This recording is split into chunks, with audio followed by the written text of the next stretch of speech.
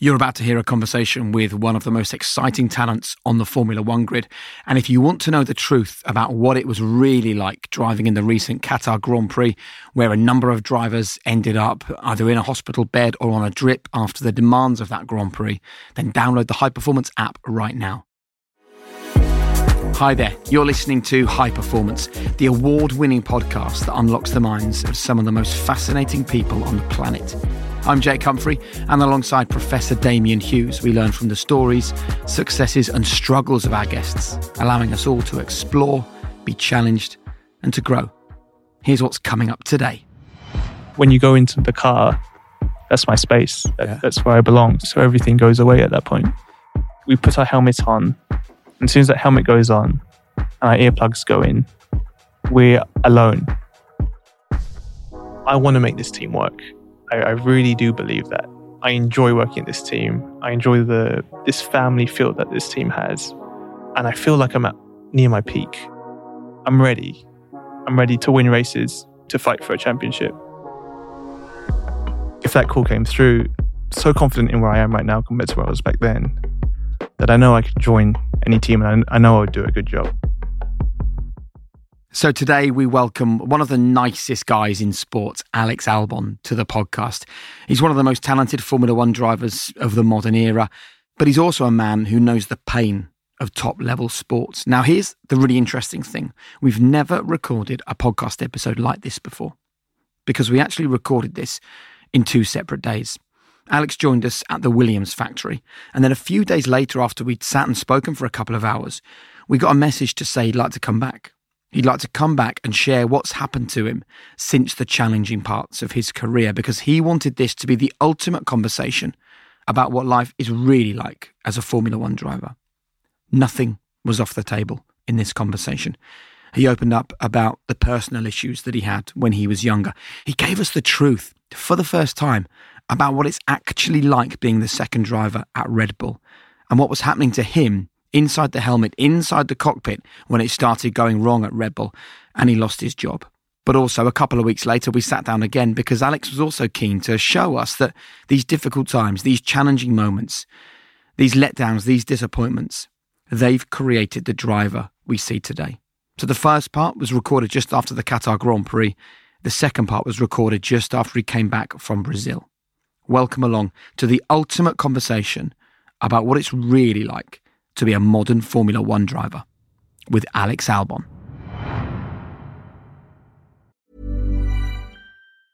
Hiring for your small business? If you're not looking for professionals on LinkedIn, you're looking in the wrong place. That's like looking for your car keys in a fish tank. LinkedIn helps you hire professionals you can't find anywhere else, even those who aren't actively searching for a new job but might be open to the perfect role. In a given month, over 70% of LinkedIn users don't even visit other leading job sites. So start looking in the right place. With LinkedIn, you can hire professionals like a professional. Post your free job on linkedin.com/people today.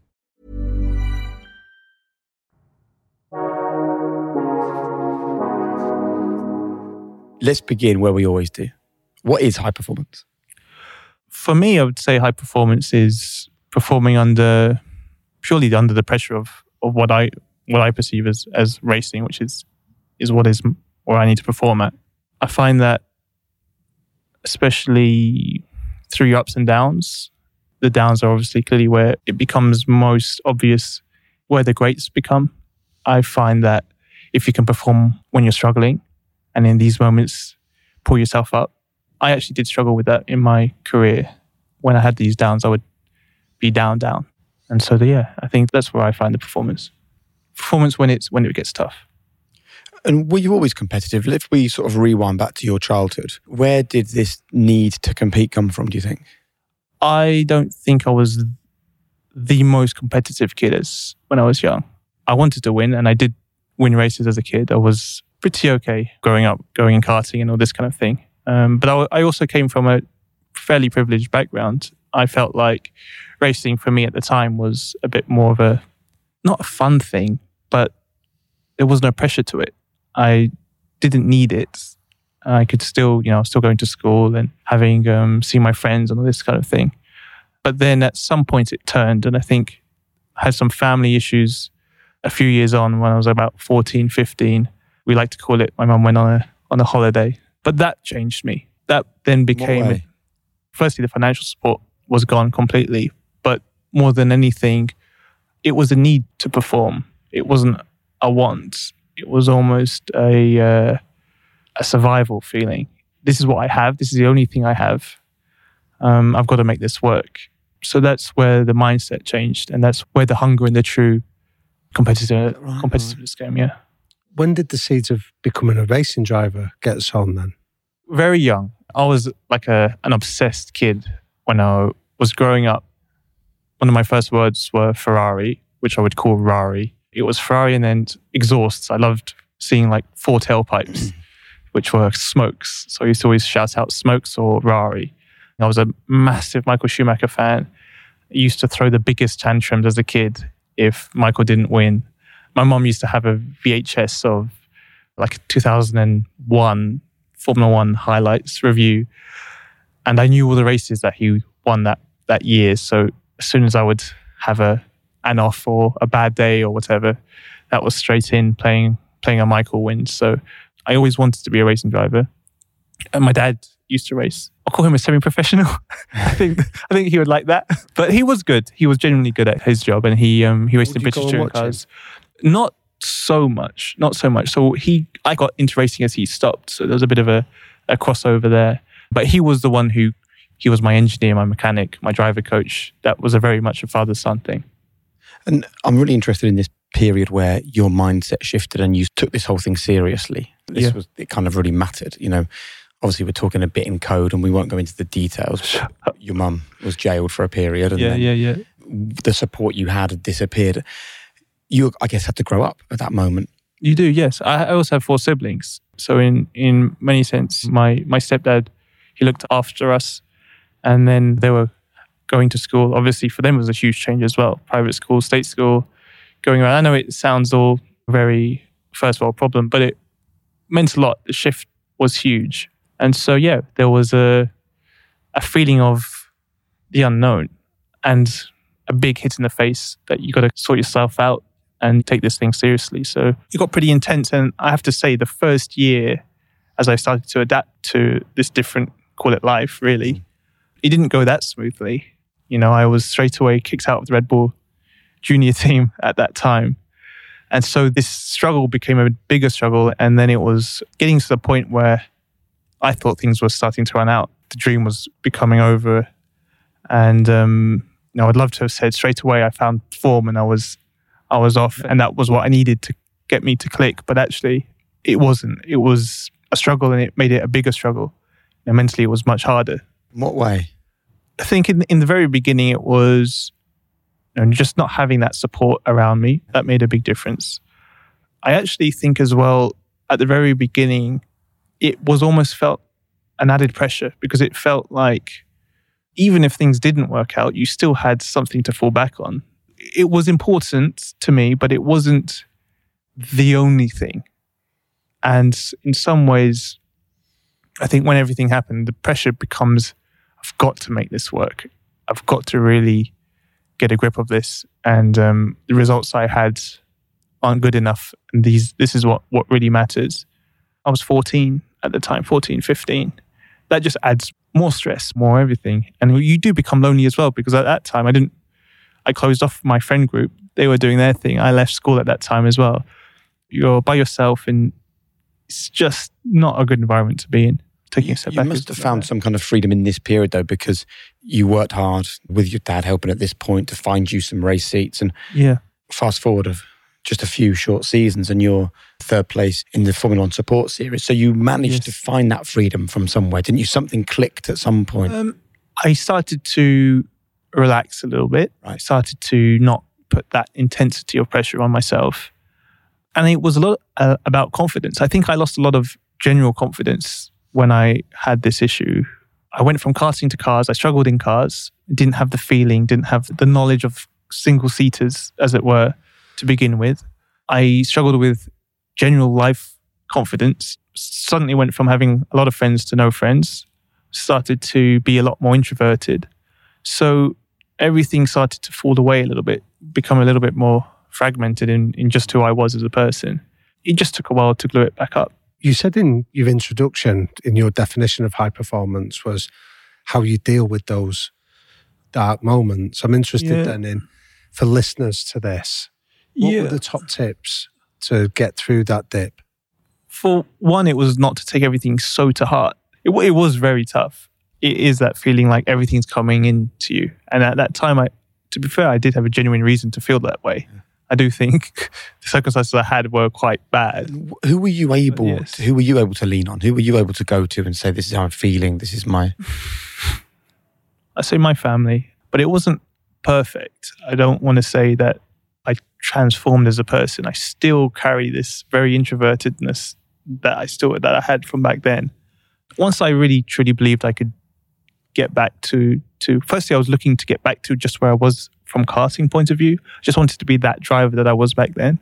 But then until that point, it was not that clear to me Formula One was this obvious pathway that I could achieve. It was I don't think I'm a normal driver in that sense, where Formula One was this thing and that's all I thought about. That's all I wanted to be. Of course, I wanted to be a Formula One driver, but for me to believe it, after everything that I went through, I had to almost prove it to myself. I needed to see it. And I would say only until I got to Formula 2, until I got the call that I was going to be in Formula 1, did I actually realise I'm in it. So let's go to that moment then. You finished the Formula 2 season. George wins the title. Yes. Lando's the runner-up, you're third, right? Yes, yeah. They both get the nod pretty early on that a Formula 1 opportunity awaits for them. Yeah. You didn't get the nod early on. You were set to go into the Formula E electric racing series, right? Yeah. How did you cope with that? I knew I was racing these guys. At the time I was actually second, fighting with George for the final race of the championship. But I had a disastrous last race, stalled twice. But we'll forget that bit. But these two were the young guns. These were the hot shots. George was a Mercedes junior driver since he was 14, 15 years old, and Lando was connected with McLaren for kind of the same amount of time. It didn't matter to me. Seeing these guys have their chances in Formula 1, I thought, good, they deserve it. They are good enough. On my side, it was a little bit like, I want that chance. So Formula E was when I got approached. Formula E is the electric racing of Formula 1. It's the next best thing, career-wise, to do outside of Formula 1. I got approached to do Formula E, and I thought, amazing, that's great. I actually called Helmut Marko, who's the boss of the Red Bull junior program, before I signed the contract, just to say, just out of any chance, is there a seat going in F1 before I sign this Formula E contract? And he told me, no, seats are full. So, I signed that contract maybe 3-4 months before the final race of the season in Formula 2. And then it came to the last race of the year, and Helmut Marko got me back again. So the guy who told me there's no space. And I thought, great, he's agreed to my terms on my simulator contract. I don't know what it is. I think it's just something he does occasionally. We're speaking about this contract the whole time. This is too much. Okay. As I was walking out the door, he was like, by the way, what's your position with your contract, with your Formula E contract? Can you get out? And I did make sure, the one thing I did make sure in my Formula E contract was to have a clause in it that if I had a Formula 1 offer, I was good to go. And I said, well, that's the way it is. And he said, okay, let me get back to you. And then within 24 hours, it was almost pretty much all done. And I was a Formula 1 driver. Wow. Yeah. Excitement, fear, apprehension. What are you thinking? Totally honest, more fear than anything else. Maybe you see it with me. I was a very kind of not the most confident person going through. I needed this kind of feeling like I didn't feel like I was quite there yet, and had these stumbles along the way. And so when this Formula 1 opportunity came about, I thought, wow, am I ready now? A lot of the drivers, for example, like George or Lando, they did a lot of testing in old F1 cars, in previous F1 cars before they started. I was going to start my first year in Formula 1 with literally 0 days. I was more anxious and felt like I've got to make the most of this situation. I haven't been dealt the best cards for this opportunity, but it's Formula One. I've got to take it. What was the fear? What were you fearful of? Formula One is so cutthroat. It's your only moment. You can't mess up. There's drivers who take a bit too long in the championship to get going.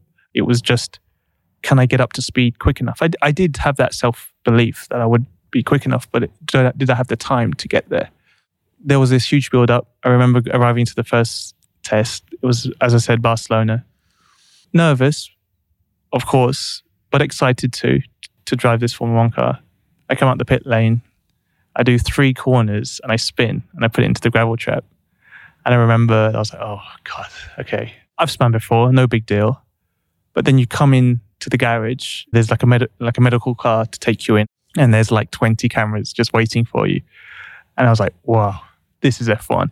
It sounds that you're aware of the demands that are being placed on you in this seat.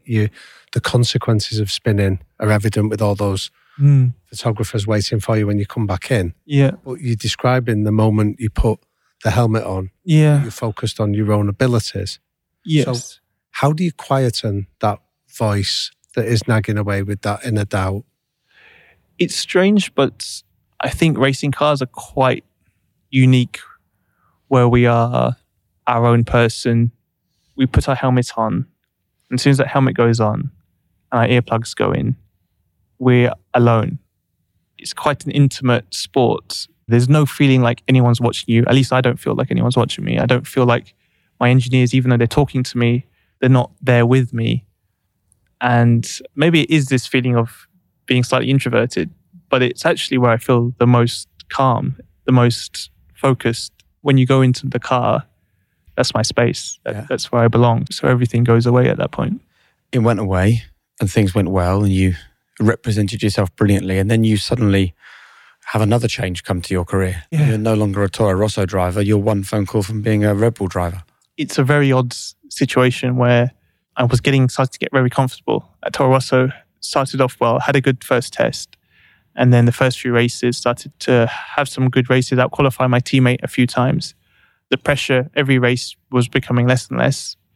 I knew after the first race, I knew I belonged. I knew I've got what it takes, and I do genuinely believe in myself. And then summer break comes around, and then I get the same guy, Helmut Marko, calls me back to his office, this time in Austria. That's a bit more serious. You had no idea why? No idea why. I thought it was to go through my residency because he was helping me move to Monaco. And it was the same conversation. So he spent the whole time talking to me about this one thing. And then just as the meeting ends, he goes, oh, by the way, you're in the Red Bull seat. Yeah, I think this is the number to speak to. This is going to be your engineer. Maybe give him a call and figure out. You can't go to the factory, right? Because it's shut down. So everything's legally or by rule, regulation, you're not allowed to speak to anyone during shutdown. But you are going to be announced in about 2 hours. And that was it. And by the way, obviously at that time, your teammate's literally one of the best drivers in the world. So good luck. And that was 6 months after my first time in a Formula One car. So it was big. It was big. What were the kind of emotions that you experienced in that conversation? Am I good enough? Can I do this? What's it like to be Max's teammate? I've got 2 weeks now of nothing, just thinking about this opportunity, but I can't drive. I can't get into my happy place. I can't get my helmet on. I've got to just prolong this anxiety out. But of course, I went into it with more confidence than I did the first time. But it's these opportunities, you just have to take them because Formula One, the way it is so cutthroat. But at the same time, I thought to myself, there are so many drivers who would kill for this opportunity. There's so many drivers who wish they could have a spot at a top team. And within 6 months, you have got that already. You're not going to reject it. And I think in hindsight, it was probably a bit too early. I definitely was not prepared enough for my first year in a top team. What do you mean by that? There's so much that goes on in Formula One. People always think it's the driving side of things. You just got to perform in the car when it matters and all these kind of things. But truthfully, for me especially, the biggest thing to get used to was everything around of it. Once you're in that top team, the spotlight gets put on you far more than what it was like at Toro Rosso. The first race that I went to back, it was in Belgium. The attention around this whole seat swap was massive. Every mistake, everything you do gets criticized. It's quite a hot seat. The seat that I was in, it's been moved around a fair bit. I struggled with the media attention to begin with.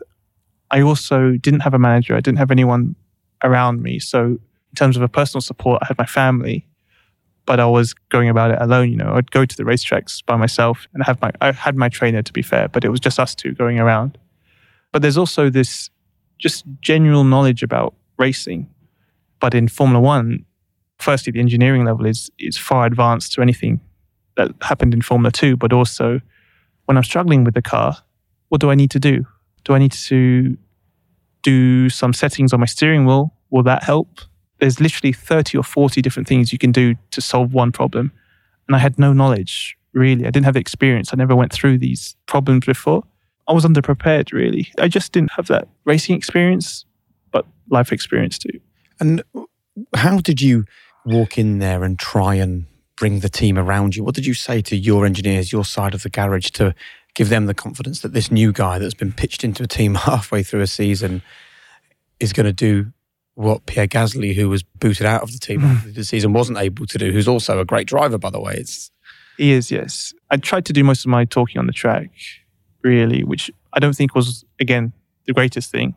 At the time, I was 23. Yeah. So I was still quite awkward, and I didn't probably understand how to build a relationship that well, especially with 100 people.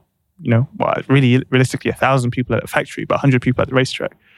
So I just came in quite quiet, did my race, had a great race, but that's it. There wasn't much deeper than that. And how soon did you begin to think, I'm struggling a little bit, I need to do something more? Did you never have a thought in that second half of that season? It was, so the year after especially was the troubled year. That's when I really started to struggle at Red Bull.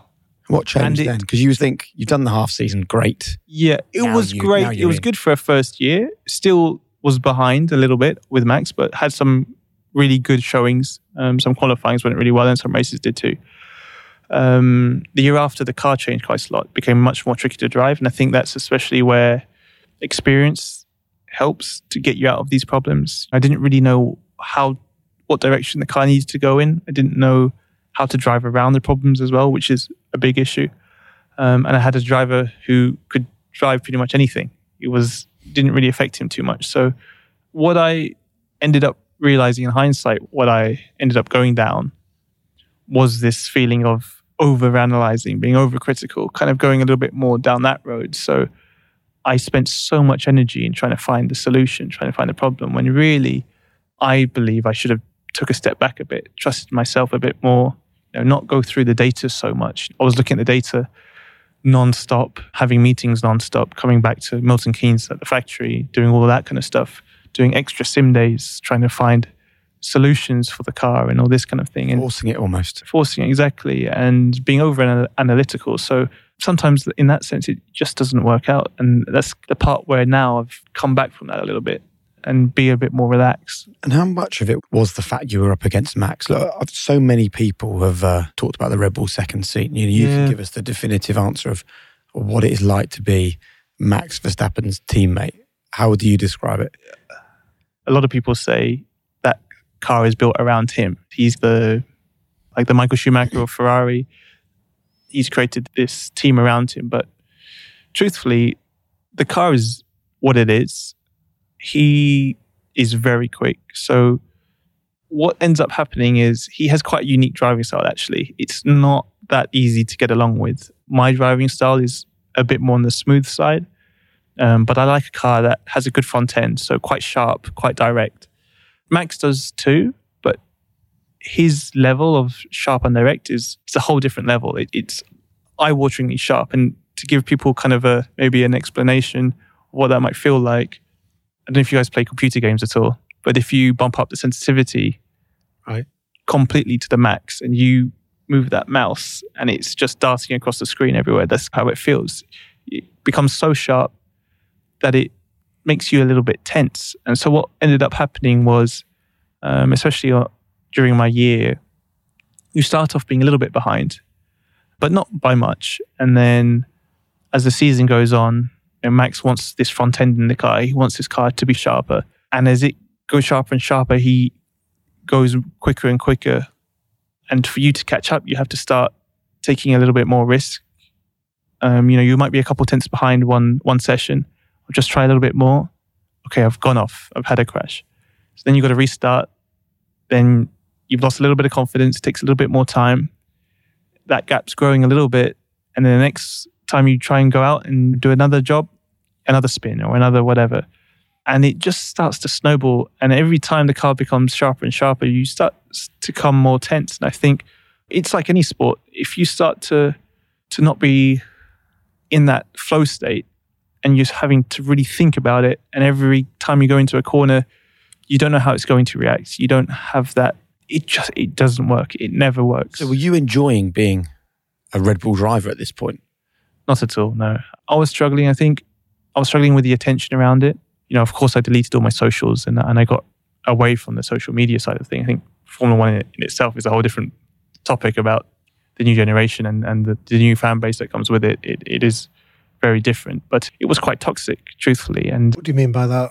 Your seat's under the spotlight, the memes that come after you. It's a very Gen Z kind of style of mocking where you become almost a laughing joke, and it's the easy go-to. Yeah. Whenever something happens, it's always a quote of yours or a spin of yours or whatever it may be. So you get rid of it as much as you can, but Thursdays at a track, you can't. You have media day. And I think most sports might be similar to ours, but there's only 2 drivers in a team. So you get assigned a lot of time with them.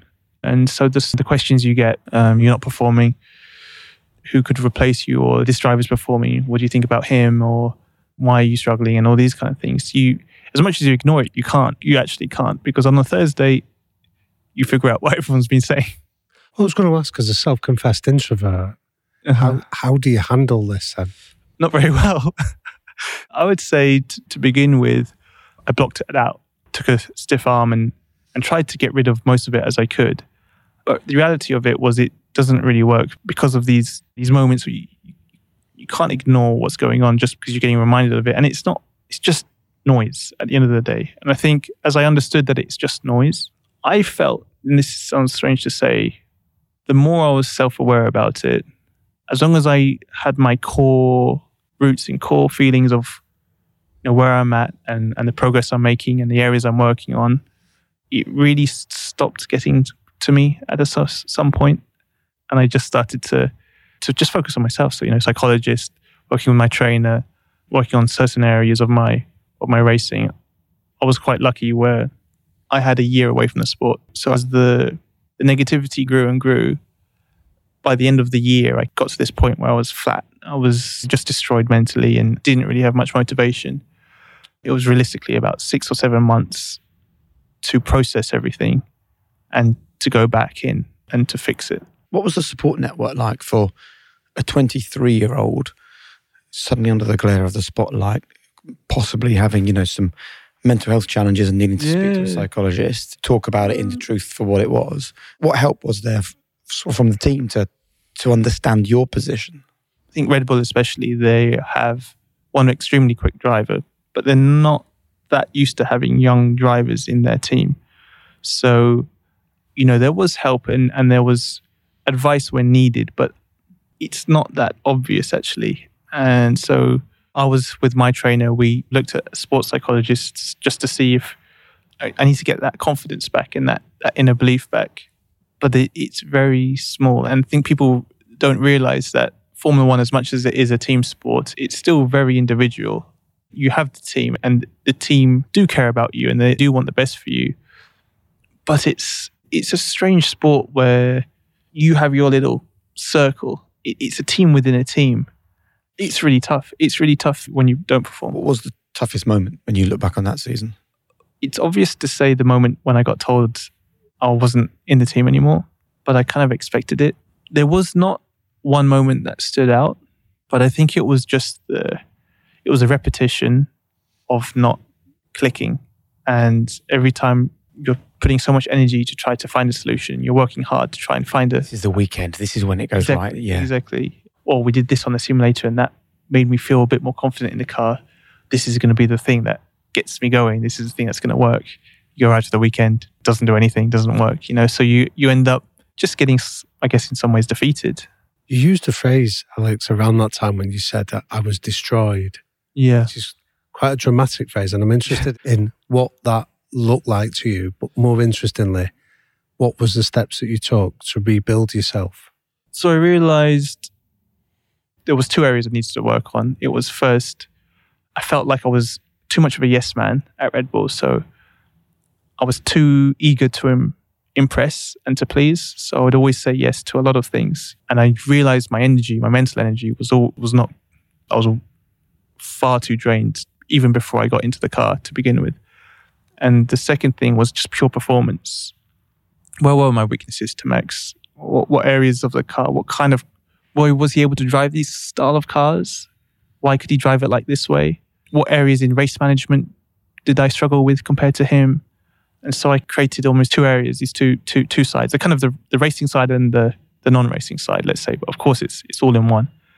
Sat down with my trainer, got myself a manager, got myself a social person, got myself a psychologist, get the network going. So I had a true team. And I chose people that were maybe not the most experienced in their role, but would fight me to the death. And these are the same people that I have with me to this day. People who wanted an opportunity but cared for me. And so I took a guy from Red Bull who always fought my corner no matter how tough the situation was.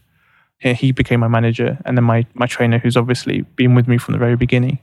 So I created my network. And then on the other side of things was the driving stuff, which was actually very tough to do because I couldn't drive the car due to just not having a seat. I did a lot of work at the simulator, which made me understand things a little bit better. So how do I get myself to be the best driver I can be? That's going to put me in the best position. I do that. The one key moment really that we've skipped past is the moment that you get told you're leaving Red Bull. After all the things you've explained, and honestly, it's the first time I've ever really heard a Formula One driver say, like, this is how hard it can be in the public glare, when everyone assumes your life's incredible because you're an F1 driver, actually, the sort of mental challenges that you're having to go through. Sure. Was there any part of you at that point that almost felt like a bit of a sense of relief that this was over or not? No matter how painful it was to experience it, I still wanted it more than anything. And when I got told the news... How did they do it? Christian just went to the office. He told me, I used to live about 5 minutes from the factory, so it wasn't that bad.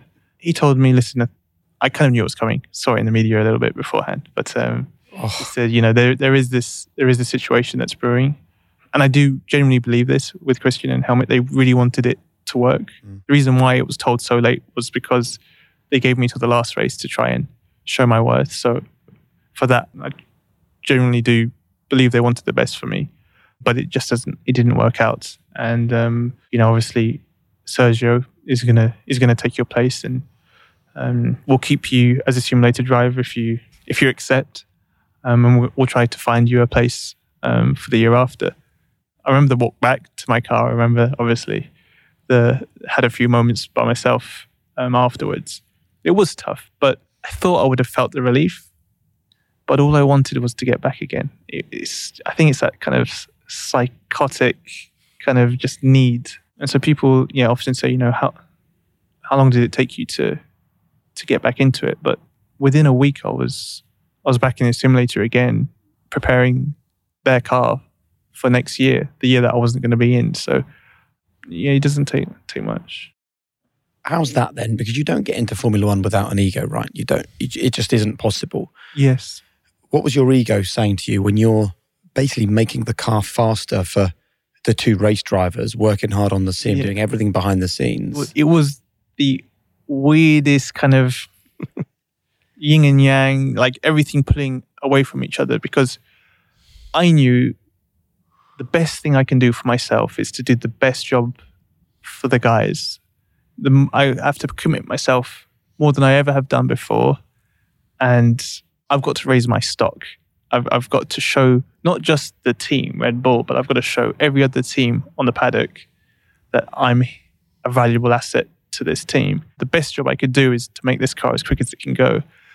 And there were some issues on the gear I drove. This feeling that I had about the car, they were genuine. It wasn't me just saying it, but we fixed a lot of these issues. And I remember in the first test, when Checo and Max were driving the car, it was in Bahrain. And Max, who obviously drove the year I drove with him's car, he said, the car's transformed. It's so stable now. And this is exactly what I needed in the car. That's what I wanted in the car. And I thought to myself, God, if only I was having to be selfless, and it didn't really agree with me that much. I was doing my job, but it worked out, and it was the right thing to do in the end. And how did you maintain your energy? Because you said in the season before, it started to drain you, where you had to go in and put a smile on your face and be enthusiastic, even though it was tough. It was so easy. When you want something, you don't have to work for it. The desire and the motivation to get back into F1 was so high. Of course, I didn't. In some ways, it was pulling me this feeling of not being in a car but helping other people. But the ambition to be back in a Formula One car was so high that my energy levels were sky high. Did you feel you hadn't actually had a fair crack? I felt like I had a fair crack. I just felt that already by that point in the year, I wish I knew the stuff I knew now already just 7 months ago. I wish I had that knowledge now. But so what did you do to get to generate interest in Formula One? I kind of did something. I think everyone would do it in the same way as me. I basically got statistics. I did my research on Pierre Gasly, who I replaced, myself in the team, and then Sergio at the time, or currently in the seat. Most of it was relative to Max. Speed, qualifying, race, maybe 10. Like a printed out piece of paper with like an Excel sheet. Exactly, really? Like an Excel sheet. The problem I had really was during the year that I struggled at, Max was qualifying 3rd or 4th, sometimes even 5th, finishing races generally 3rd or 4th. So then I would be maybe 3-4 tenths off him in some races. That would put me 12th, 11th, and they were disastrous. But the year after, the car was 1st or 2nd almost every race. Lewis and Max were fighting for the title, and Checo was 4th or 3rd or 5th.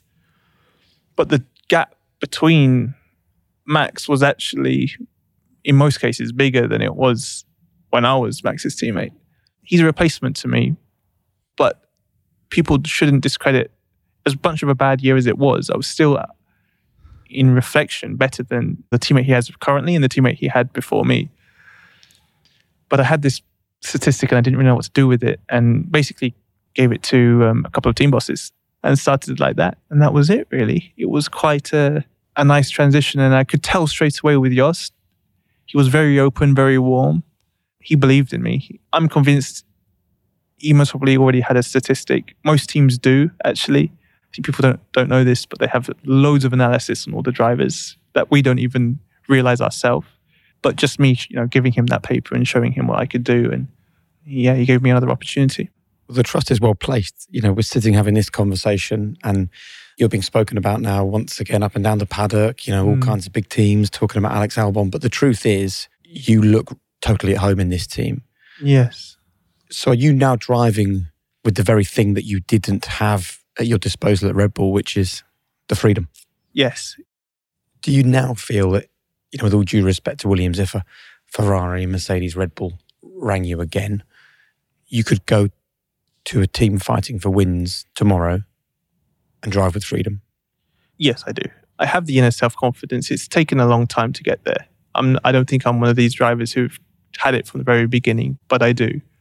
I feel in some ways like I owe the team for what they've given me as a chance to get back into F1, but at the same time, I know I've given them back just as much as what they've given me. If that sounds a little bit arrogant to say. That's all. I want to make this team work. I really do believe that. I enjoy working at this team. I enjoy this family feel that this team has. I enjoy seeing what James Vowles can do and how he's putting this team. Weirdly, I'm getting old. In the world of Formula One, I'm 27, and I feel like I'm near my peak. As in, you can have your peak for a long time, but I'm getting to a point where I feel like my experience and my speed is in a good place, and I'm ready. I'm ready to win races, to fight for a championship. There you go. That's a man talking who has been brutally taught the lessons of how cutthroat Formula One can be. Thanks for so much honesty and so much time. No problem. Hey guys, I'm really sorry for the brief interruption to today's episode. I just want to spend the next few moments telling you about some of the fantastic partners we work with here on High Performance who make these episodes possible. But make sure you stick around, because in the second half of this conversation, we're going to hear what happened when Alex called us to arrange a second conversation. The next section of today's High Performance podcast is brought to you by Indeed, the UK's #1 job site, which makes finding better work easier and more effortless. And the reason why we wanted to work with Indeed is that Indeed and High Performance agree in a key area: hiring for skills, not academic credentials. And actually, the High Performance podcast team has really grown in the last 6 months. And every single one of the people that we've hired, their skills, their abilities, their approach to life, their attitude, their personality mattered far, far more to us than their academic credentials. And actually, I can look at my own story. You know, for those of you that aren't aware, I completely flunked my A-levels. If you're listening outside of the UK, these are the exams that you take between the ages of like 16 and 18. And for those 3 subjects, after 2 years of effort, I got an E, which is the lowest pass you can get, an N, which stands for nearly an E, and a U, which stands for ungraded. And I don't blame my parents for this, because they believed strongly in academia, but they said if I was going to amount to anything, then I had to get exam results. You know, the belief was without good exam results, I wasn't able to get a job. And I think, you know, my parents grew up in a period where getting a job for life was the most important thing. But the truth is that since I failed those A-levels, I've not been asked once in any job, what did I get for my A-levels? And what changed it for me was that just a couple of days after I'd failed and I was feeling really down, a friend came to visit my mum and dad, and she gave me a book called Feel the Fear and Do It Anyway. And it basically taught me to look beyond myself, really, to look beyond those exam results, to realise that I was far more than something written down on a piece of paper. And I took that ethos into going and meeting people, and I went and met a local TV channel, and I actually said to them, look, I know I've failed my A-levels, but I don't think it matters, because I can offer you far more than someone who's just done well at their exams. And their eyes lit up, and it was the first time I realised that people in the workplace, they want to hear these messages. And my advice there is, even if you're not doing the job that you think you're going to do for life, lean into the elements of that job that you love. Focus on the skills that you really enjoy, because I tell you, in your future, it's those skills and being world class at those seemingly simple things that's going to make a difference. And that's really the message of this short little clip, really, in association with Indeed, is that skills really matter. It doesn't matter that I failed my A-levels, because the skill that I learned in that moment was looking beyond those results and realising what else I could still offer. And I love the fact that Indeed are pushing this message that actually your skills matter more than your qualifications. And we're going to continue to work with Indeed to bring all of you lovely listeners even more workforce guidance and inspiration in the next few weeks. So please make sure you keep an ear out for that. And in the meantime, think about the lifelong skills that you might have. And finally, let them be seen by employers simply by uploading your CV for free on indeed.co.uk, and let better work find you. Small details are big surfaces. Tight corners are odd shapes. Flat, rounded, textured, or tall. Whatever your next project, there's a spray paint pattern that's just right. Because Rust-Oleum's new Custom Spray 5-in-1 gives you control with 5 different spray patterns. So you can tackle nooks, crannies, edges, and curves without worrying about drips, runs, uneven coverage, or anything else. Custom Spray 5-in-1. Only from Rust-Oleum. Hiring for your small business? If you're not looking for professionals on LinkedIn, you're looking in the wrong place. That's like looking for your car keys in a fish tank. LinkedIn helps you hire professionals you can't find anywhere else, even those who aren't actively searching for a new job but might be open to the perfect role. In a given month, over 70% of LinkedIn users don't even visit other leading job sites. So start looking in the right place. With LinkedIn, you can hire professionals like a professional. Post your free job on linkedin.com/people today. Right, let's get back to it now. Alex Albon, the Williams Formula One driver on High Performance. I think that conversation with Alex Albon is the most fascinating insight into the true challenges of being a Formula One driver. And Damien and myself both applaud him for talking to us with such honesty and openness. I think when you're competing at the very top level of sport, all too often you're worried about talking like that because of, I don't know, maybe like it shows a weakness or a vulnerability that people are often afraid to share. But I think actually it's a superpower. The truth is that Alex Albon has found another superpower by going through those challenging times. And that is why it gives me great pleasure to say that we're sitting down with Alex once again, new location, boxing gloves are out. London Round this two. time. Before we go into where you're at now and what your future looks like, that first conversation was probably 48 hours after the Qatar Grand Prix, which has been described as the hardest Grand Prix in many years physically on the drivers. It is, yeah. I suppose really the way you felt that day, and you can probably explain it better to us than I can, is a really good indicator though into the demands on your life, on your physical abilities, on your mental abilities. That was a tough week for you when we last spoke. It is. I would say most probably Formula One, it doesn't come across in watching it on TV, most probably how physical it can get sometimes. And we sit now a couple of weeks later. Yeah. Man, you look refreshed. You look about... As much as I can do. I'm still... I've just got back from Brazil. So we've been in the simulator the last 2 days. But unlike last time, I've had a night's sleep, not directly from the simulator to the podcast room. So I feel better, yes. So if I said to you, like, where are you now? What would your answer be? I would say I'm happier than I've ever been. I feel like I'm driving the best I've driven, but also in the best mental headspace. I think them two together, they go hand in hand, obviously. So what's your definition of happiness then, Matt? I think it's being in control of everything going around you. I feel when I compare myself to where I was 4 or 5 years ago, I feel confident in myself. I'm able to focus on the right things, the things that matter to me. I'm able to take care and provide for the people around me as well. And at the same time, honestly, it sounds almost selfish in some ways, but I'm performing well. And it's a tricky one to say, but we are so dependent.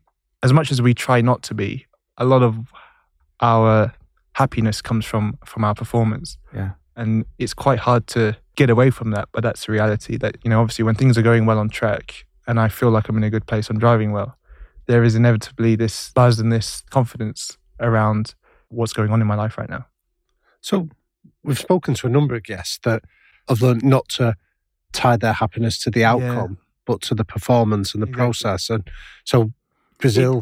That is truly it. And with my trainer as well, that's what we focus on as much as we can, is how can you create a platform that helps you operate at your best and delivers that outcome. But to do that took a lot of time, actually. I feel like what I learned over the last 4 or 5 years was what created where I am now. And you can't really understand what that is until you go through all these hard times. So would you do me a favour and just break down either like a week or a day or a weekend, just to explain to us the kinds of decisions you're making, the kinds of people you've got around you, and what that does for you? Because I think as great as it is to hear it from you, it's actually really valuable for people in any walk of life. Of course. So I'll take you into a week of, of course, these weeks are decided weeks before the actual weekend of a race, but most of it starts from the Sunday before. So, for example, my simulator days will always be on a Monday or a Tuesday. I like it that way because you still have a good memory for the weekend itself. It's not too far behind that you're almost, when you're at the track, you're still trying to remember what you did at simulator. I also do it that way because it gives me enough time in between to still train before a Friday, before we start our weekends, but also take my mind away from just a full week of driving. In them 2 sim days, I've basically eliminated as much as possible any interference that's not driving related. So, for example, when you go to a team simulator day, there will be requests for your presence in other things, signing items or things afterwards, marketing things in between on your lunch break or afterwards. All them kind of things are really important to make sure they're eliminated. And that's the kind of thing of being much more, not the bad guy, but putting yourself as priority for all these kind of things. The driving to the sim and everything, that's obviously all taken care of. I don't want to waste energy I stay in hotels right by the sim, right by the factory, just to make sure that I'm more fresh and more prepared each day. They matter to me. The Wednesdays and Thursdays, they tend to be travel days. So how long will you spend in the sim? We start at 9, so I'm there for 8:30, and that's a lot of it's just down to, we'll have a chat beforehand, do meetings. What do we want to improve from last race? Are there any things that we feel like we need to try for next year as well? Is it whatever it may be? We'll all have goals and areas that we feel like we need to think about for the weekend, which we'll do in the simulator beforehand. And it will finish at around 6 p.m., 7 p.m, depending. So it's a full day. We don't actually get out the car, only for lunch is when we get out the car. So at least I do, so that we're just in the zone, basically. And then after that, it's Wednesday, Thursday, mostly travel. That's all being taken care of. And at the same time, whilst this is happening, my structure for the weekend, so the Thursdays are media days, which, as I'm sure you know, Jake, they can be quite intense. What have you learned to do to protect yourself on that day, where that's kind of the least in control day of your week, I would imagine? It is, but you still can control it, and that's really important. So who are these people that are interviewing me? Is it a waste of time? Are they actually important, and is there a meaning behind it? And when we spoke to you last time, Alex, you'd spoken around the relationship that you'd gone and recruited and developed with a psychologist. Yes. To help you with the mental preparation as well. So what you've described so far is a lot of the physical demands that are placed on you. Yes. Where do you make the time during this week to start getting yourself in the right headspace? To be fair, again, it's more routine more than anything. I don't feel like I do nothing crazy different to what I did a few years ago. The one thing which stands out to me is giving myself me time. Like I said, Thursdays, Fridays, Saturdays, Sundays, we're in demand. I think if anyone has the chance to spend time with us over them 4 days in our hospitality, you'll be surprised how little time we actually get to ourselves. If we're not driving, we're in meetings. And if we're not in meetings, we're doing duties of something else. So I block out time. I actually give my team an hour to an hour and a half every day, and always at least 45 minutes before I drive. There's nothing they can touch in my schedule. So that's time where I'm a data-driven person, so that gives me time to look on onboards, look at data. I like to do imagery, so I go through laps in my head, visualize what the laps that I want to be doing before I drive them. And that just gets me in my zone. So stuff like that. What have you learned about not allowing those intrusive thoughts in? Because you explained to us before, like at Red Bull, you overdrove to try and solve the problems. We're talking after you've not even made the first corner of the previous race that you drove in. Yes. So how are you able to insulate yourself from that thought going, oh, I hope that doesn't happen again, or, oh, you struggled here last year? Yeah, that's true. I see it as a challenge. So I create a challenge upon myself. So I'll give you a good example. In Brazil, just last week, we were nowhere. My first qualifying lap wasn't good. And my teammate was actually quicker than me. I see it weirdly as a challenge. And I go, instead of being negative about it, oh no, this might be the first time or one of the few times where I don't make it into Q2. Let's put it all and show myself everything I've done, how much better of a person I am, how much better of a driver I am. And I knew exactly going into that next lap with the new set of tyres. I just have inner confidence. I just know that I'm so self-aware that thinking negatively is bad for me, that I will make sure that I'm positive going into the next run. So for me, it was like, okay, I know I've almost got this. I know I can overcome this. And I did a really good lap. And for us, it was like P9 or P10 in qualifying for that qualifying lap. I like it. I see it as a challenge. Yeah. But also, there's a nice your evidence challenge as well. The fact the lap was good is your evidence that this stuff isn't just random words. It works. My girlfriend is a golfer. I think golf is actually one of the worst sports for this because there's too much time to think. The ball doesn't move. You walk to the ball. You've done a bad shot, and you can create a whole negative mindset the whole time you're walking to your next shot. Our brains work quickly, and it works in racing too. So if we have a bad run, we can quickly go into a negative spiral whilst we're driving. I think because I was more towards the negative side when I was a driver 4 or 5 years ago, I am totally against being negative now. So as soon as I feel negative, it's such an easy switch for me. And I hope other people might feel the same. It's so obvious that being negative is not good. It has no meaning. It has no help. It's not going to make you drive any better. It's only going to make things worse. So why think negative? It sounds so simple, but just because I'm so performance driven, just to know that being negative is slower, it's easy for me to think positive, and the switch is not that difficult.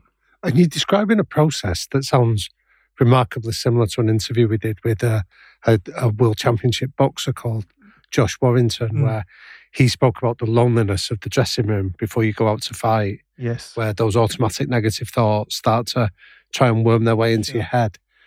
And one of the ideas he spoke about, Alex, was that he goes to the trouble of writing down all the hurdles that is passed over. Yeah. So if he feels that that's happening, he's got something written just to remind him. And I'm interested, do you capture anything that helps you be able to go back and reconnect with all the obstacles you've managed to overcome? For example, like just as simple as that qualifying lap that I did there, that's justification in itself. That's just easy. It's proof in the pudding. As the years have gone by, especially these last 2 years, I come up with scenarios in my head or think about scenarios in my head that I've experienced in the last 4 or 5 years ago.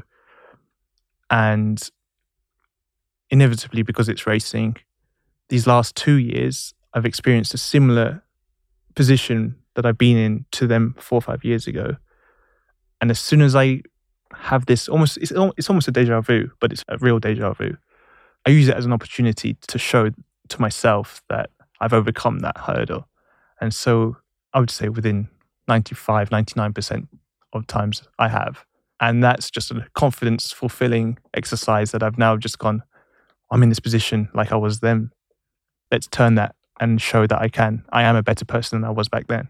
So how do you embed that in your memory then? Do you write it down or it's just done it? Yeah, I don't need to write it down, it's stuck. It's almost like I'm challenging myself. I'm challenging myself from 4 or 5 years ago. And what about you're on the grid, lights out, it's just moments away. What's the work you're doing at that point? Is that totally process driven at that point, or is there still emotion moving around? It's still process driven in some ways. So another thing which I've done to improve my starts, especially, just purely if I'm talking about starts and my procedure to start, we have basically built up a rig. We call it a start rig.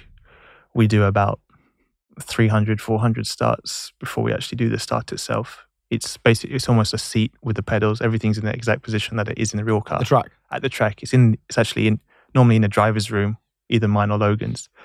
And we'll just go through these starts. And there's a target. We have to be within 1 millimeter on our clutch drops. Our clutches are on our hands, not on our feet, unlike a road car. And it's very difficult to be precise. And it's the way that you drop the clutch that creates the wheel spin or not. And you're trying to be as on the limit as you can. So routine. There's still a process to what we do. I actually used to be more prepared. So as I have gotten older, I've realized I don't want to write everything down. I used to write everything down in a notebook. What pit stops am I doing? Are there any moments in the race? Is there a corner that I want to tire save a little bit more? Or is there something that I learned in the race run? I've got rid of that, weirdly. And for me, it's just because I'm more confident in myself. I don't need the validation or I don't need as much structure. You've learned to trust yourself. I've learned to trust myself. There's still things that I remember before the race.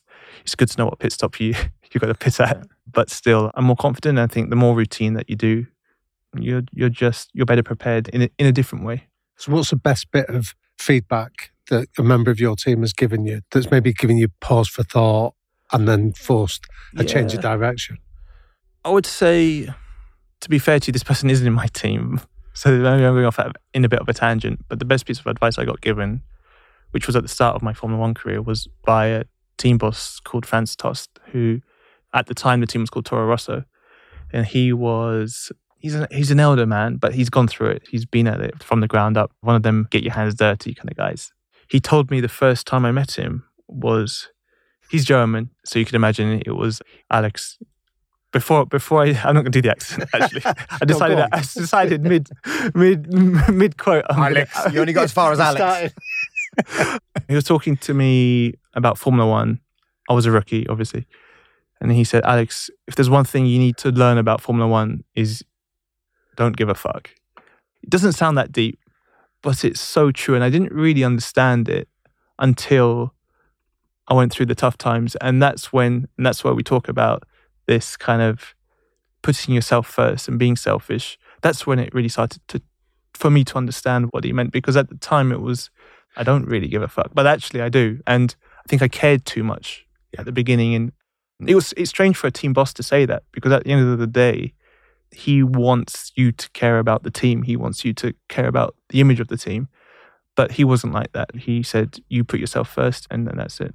Talk to us as well about the environment at Williams, because I think as much as all of those tough times, personally and professionally have equipped you for being where you are, if you're driving in a toxic environment, it's actually very easy for those demons to resurface. It is, and that is part of it. Truthfully, I'm in a good part of my career. I'm performing well. Everything feels easy, and I know it feels easy a lot because of the results and the performance in the car are backing that.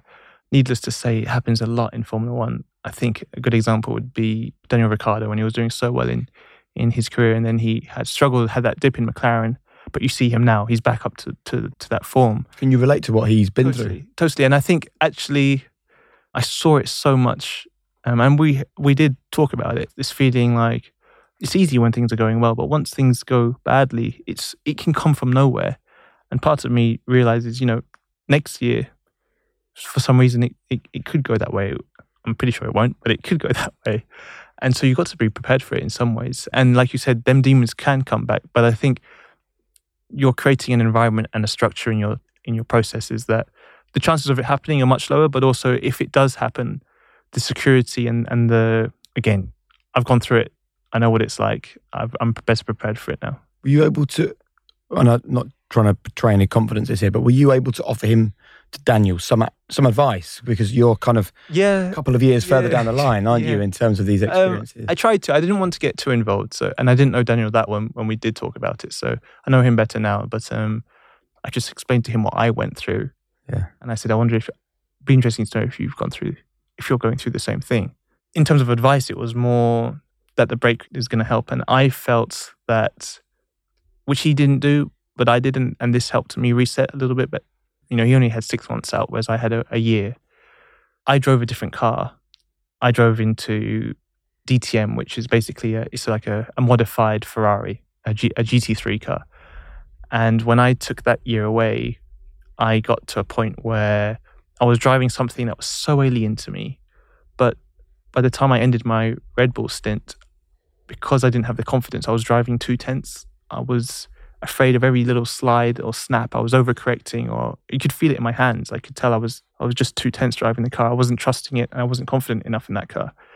And when I went to that GT3 car, the cars are about 30 seconds a lap slower. They're terribly slow. But I was on the limit of a car, and I lost that tenseness. I felt, I was sliding that thing around, and it helped me reset a little bit. And so when I got back into the F1 car, which was a Williams this time, I lost a lot of the tenseness. I was back to feeling comfortable again with the car sliding around. I actually think that benefited me. Yeah. That was a nice reset. I'm not sure what Daniel did in his 6 months, but I did say, listen, this has helped me. So, nice. So yeah. Can I ask you an intensely personal question, so you don't have to answer it, but I'm interested in how important faith is to you, because some of what you've described is what I understand maybe the Buddhist faith teaches about being able to let things go. Yeah. And I'm interested if that's been a feature of your life. So I am Buddhist. My mum is most probably a lot more, she practices Buddhism much more than I do. There are elements which I feel exactly that, where I've definitely used, and I don't know if anyone's had spent time. I've had the privilege to be able to ask questions to monks who have such amazing way of words and being able to tell how to deal with certain situations. So things like that have been very beneficial. And on the other side, I don't know if you have, for example, my mum, she's extremely superstitious, and she's created a lot of superstition around her life. And naturally, I became superstitious as well. as time has gone on, I've basically been using much more of the kind of Buddhism language and being able to use words and be able to reset. And again, as you said, let things go and relax much better. But at the same time, get rid of superstition, because I've really was almost, some of them negative thoughts going in was, a lot of it can be down to superstition. You know, if you, in the same ways that even if you do the things that are not bad luck, it doesn't mean they're good luck. It just means they're not bad luck. So that's a doubt. You're creating a doubt for no reason, basically. And so I started to immediately do things which I thought was unlucky to prove to myself that they weren't unlucky. Right. And that was just a way to get rid of all that kind of stuff and start afresh. And if you wouldn't mind telling us about some of those conversations with the monks, like what's one of the pieces of wisdom you remember? Most of it is down to life lessons, but life lessons that can apply to racing. I just remember, to be honest, it's more of a memory than anything else. I remember my family in Thailand, they're all Buddhist, and there's a temple. It's about 3 hours drive from Bangkok, where they all live. I arrived to this place. It was a sanctuary, and I basically told him what I'm telling you, the negative parts of it, the moments around my Red Bull career, the feelings I had about negativity. And he would always have an answer for me in a completely different context.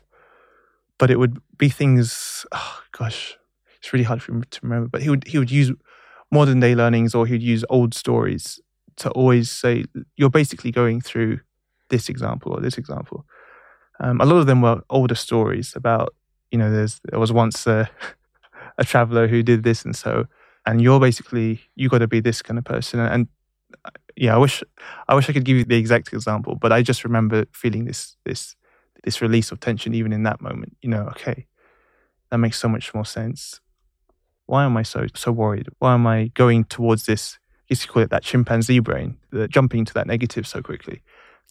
I kind of remember coming back from that feeling much more reset. So here's the real test then, right, of how far you've come on this journey. Sure. Your phone goes this afternoon and it's Christian Horner saying, Alex, come back to Red Bull, right? Yeah. Is the immediate thought the chimp brain going, what? I can't go back there. My memories are so bad of that time in my life. Look how badly I drove. Look how much I struggled. Look what happened. Or do you go, I back myself to go anywhere now? I definitely back myself to go anywhere. I'm in a great position now at Williams. I'm very happy with where I am. I'm happy to see the progress of the team. But inevitably, the progress of the team is dependent on realistically what James Vowles is doing, and also myself, my own inputs. But there's a time frame. I feel like right now I'm driving at the best possible period of my life, and I know there's still more to come. But at the same time, I'm in a period where I feel like I want to win races. I want to be on podiums. And if that call came through, it's a possibility. And I don't, in some ways, for example, I'm so confident in where I am right now compared to where I was back then, that I know I could join any team, and I know I would do a good job. I have no doubt in that. So yes, I do think I'm ready for the challenge. But let's see what's out there. Really interesting. And look, thank you so much for being so honest with us. No. My final question before we move on to the quickfires to wrap this up is this idea of dreaming, whether you allow yourself to do this. Like, do you, obviously you'd love to be the world champion. Yes. Like, do you allow your brain to go there, and is it important for you to try and make some decisions at some point to make that a reality? Because, you know, let's be honest, Williams, amazing team, perfect, almost like, it's hard to explain this. It's almost like the perfect team for what you've been through. Yes. To rebuild you. Yes. And, you know, they deserve so much credit for the culture they've built and the work they've done with you. But there is also an argument here that the years run out pretty quick for a Formula One driver. Like, you can't hang around if you want to be a world champion. Yes. So how do you balance your loyalty to Williams, your love and respect for what they've done, with needing to basically get the shot at the world title that I'm sure you feel you deserve? It's more short-term, I think, than most probably people think, because it's so results-based.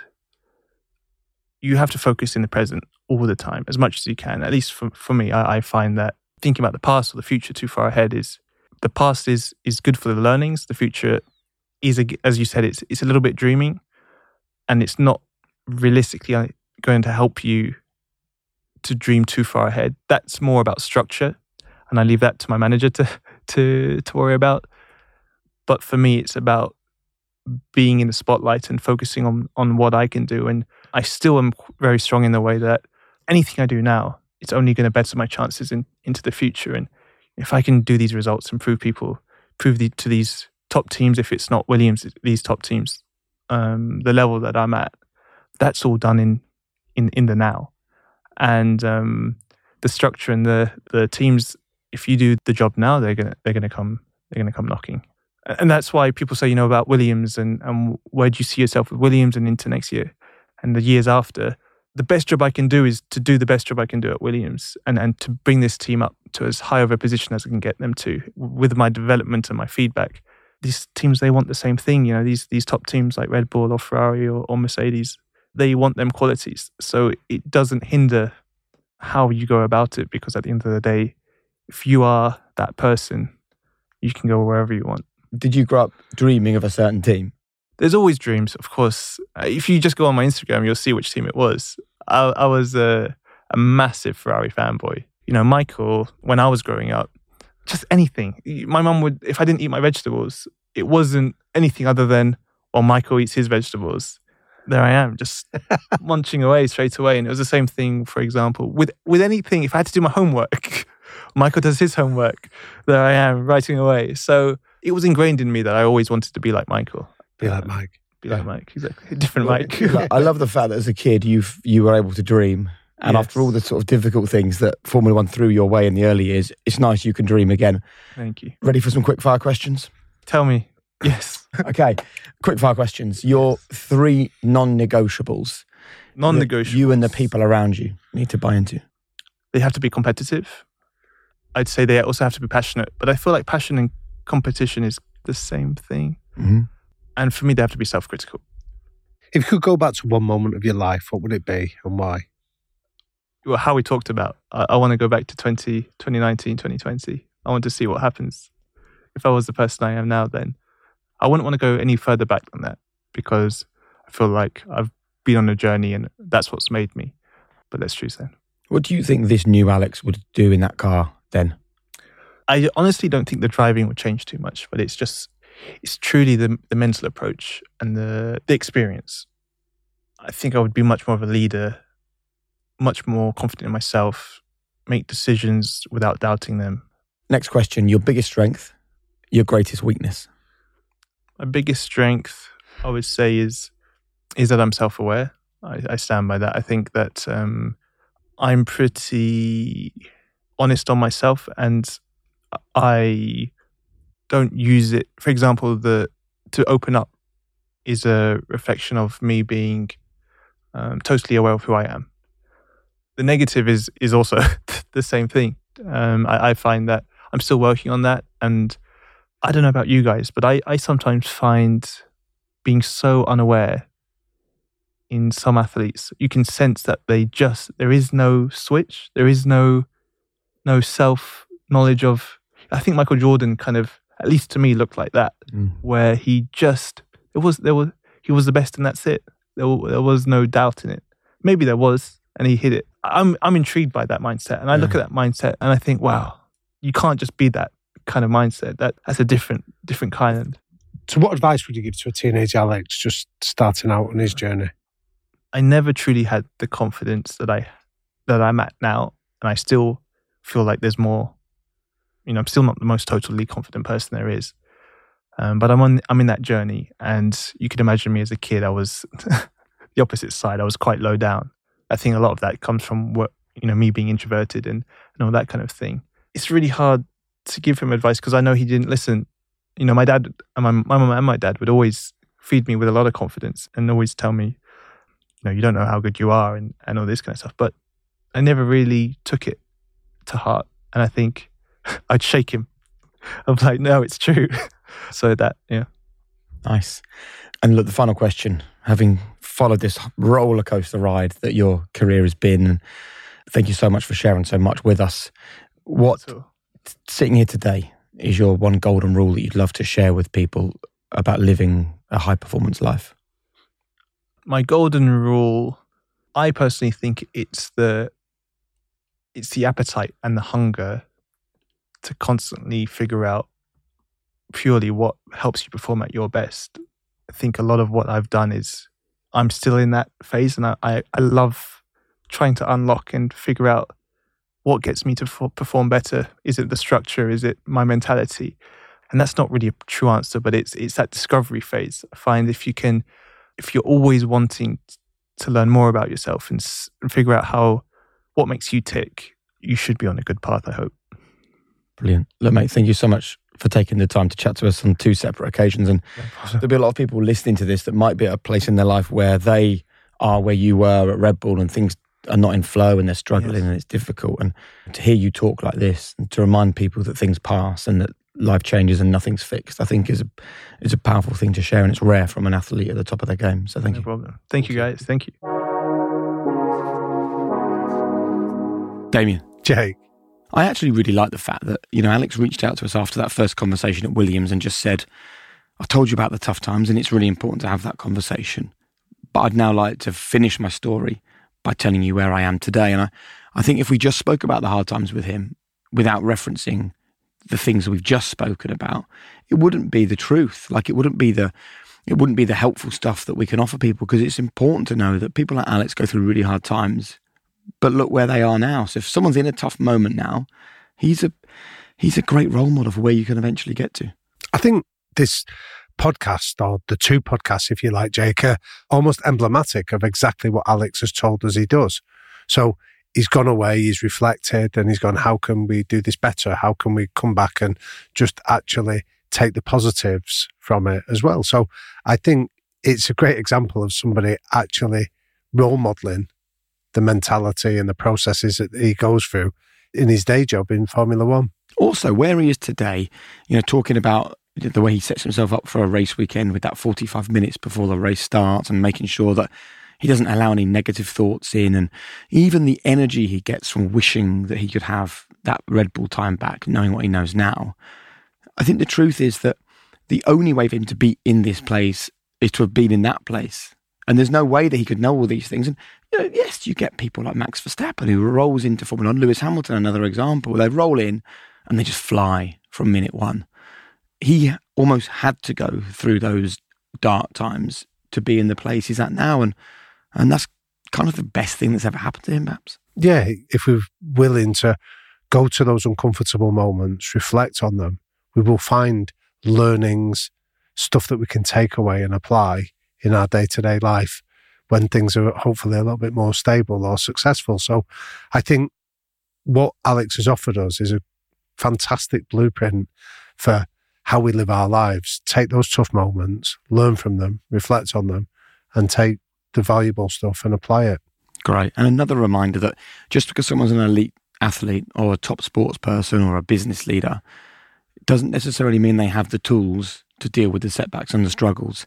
He flew through a junior career, and it was only going through the setbacks that gave him the tools, if you like, to deal with those. And it's a reminder that we will all face difficult times, but lessons from the likes of Alex Albon about where he is now is invaluable stuff. Which, again, if people are listening to this and going, I want to learn more around it, go and listen to Bear Grylls talk about how the kid who never gets picked for the football team is learning life skills that are going to allow him to be successful going on. Listen to Emily Maitlis talk about golden time before big interviews, to just pause and collect her thoughts. We're hearing so many examples from other guests around methodologies, regardless of their industry, that any of us can apply in our own lives. Great. I loved it, mate. Thank you, pal. Me too. Thank you. So there you have it. Alex Albon recorded across 2 different days. And wasn't it an interesting chat? As always, huge thanks to you for listening to these podcasts. All I'd ask is that you do one thing. You send this to someone who you think could learn from realising that the setbacks and the difficult and dark moments in our life can lead us to the greatest moments. And can I just put on record a personal thanks to the team at Williams, to Alex's personal team, and to Alex himself for opening up in this really important way. I think he's going to go on to do incredible things in his Formula One career. And I'll tell you what, I'm sure you agree with me when you've heard him talk in the way he has. You just want the very best for him. Thanks for listening, and we'll see you soon.